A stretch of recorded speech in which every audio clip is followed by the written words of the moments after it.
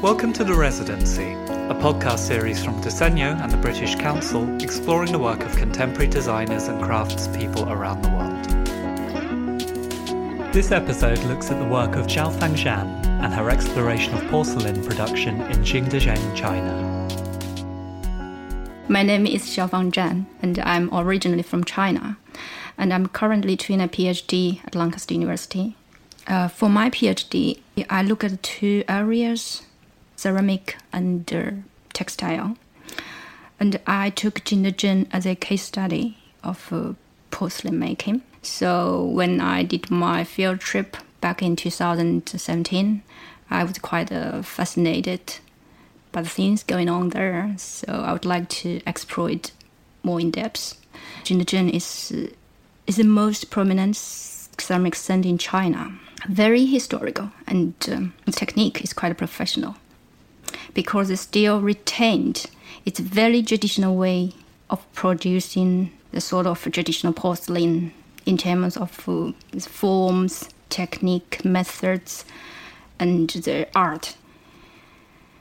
But after China's industrialization and modernization after 1980s, since the state opening up and economic reform, these skills, we just thought it would be lost, but it actually didn't. Instead, it well retained and passed on, which is fascinating. So I'm pretty curious and would like to know the reasons. There are quite a wide range of porcelain producing there. From everyday use tableware, tea service, decorative vases to artworks like sculptures or big vases in the form of object d'art. They make everything they can be made with clay.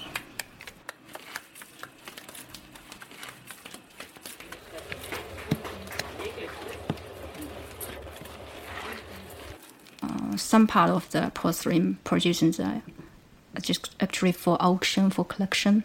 So they are quite expensive. They are more imitative porcelain. For imitative porcelain, actually, they replicate some porcelain in terms of form and patterns and technique of very historical relics from ancient time, like the blue and white in Yuan dynasty, and the white and celadon from Song dynasty. So since many centuries ago, it had developed a very sophisticated and precision division of processes and labor in Jingdezhen, like hand throwing, painting, glazing, and firing techniques.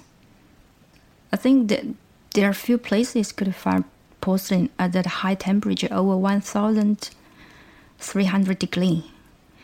In the past, the most distinctive feature of ceramic in Jingdezhen was its high temperature firing.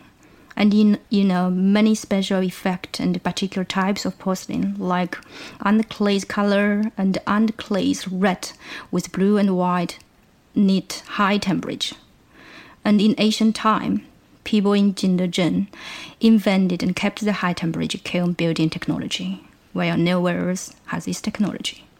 That's why Jingdezhen can make such sophisticated and exquisite porcelains. Like one of the processes, like hand throwing, glazing technique, high temperature filing, can be copied or even more developed elsewhere. But the whole ecology of the production system and collaboration cannot be replicated.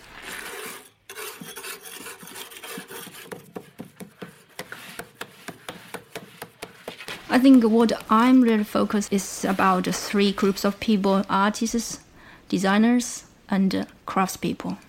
Craftspeople are quite diverse. One craftspeople cannot master the whole processes. There are four types of craftspeople. Some just making the raw material, the clay, and some just throw in the pots or make shapes, and some just focused on paint on the vases. And all these working places and the workshops actually are built combined into living space. the working setting is integrated into the living space. Like lots of creative artists and designers go in there, and they're not just would like to make objects. They would like more to experience the whole environment, the space, and the culture as well.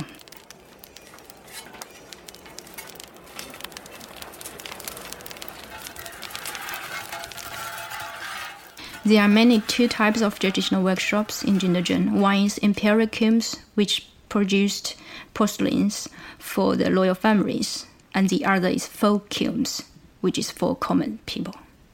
Simpler and kind of Japanese wabi-sabi sort of style.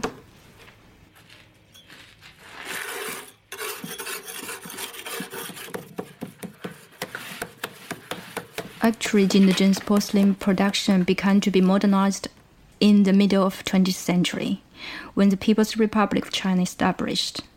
So the state would like to improve the productivity and efficiency of porcelain production. They formed state-owned large factories and tried to mechanize methods and processes. But the traditional skill actually kept quite well in the factories. So after the factory shut down since 1990s, the workers actually retained the skill, and after they lost the job, they instantly set up their own private workshops to make a living.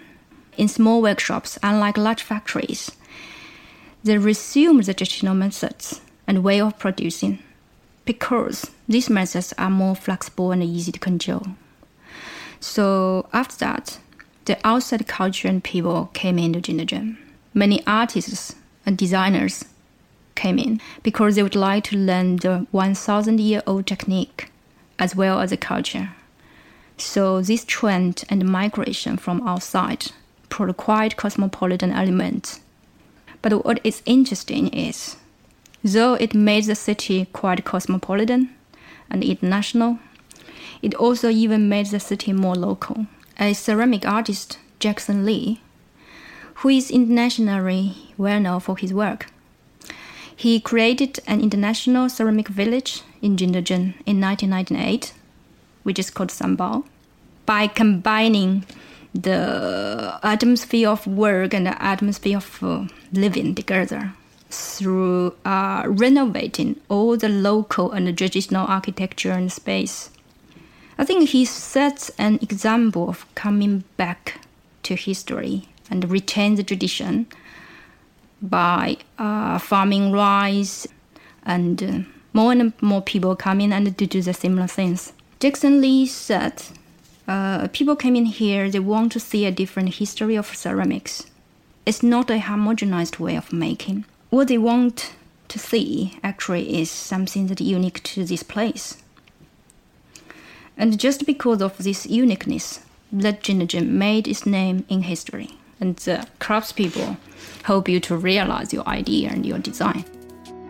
The Residency is a co-production between Disenyo, the quarterly journal of design, and the British Council, the United Kingdom's international organisation for cultural relations and educational opportunities. This episode was based on an original interview by Christina Rapatsky, produced by Chris Jones, and edited by Francesca Gregson.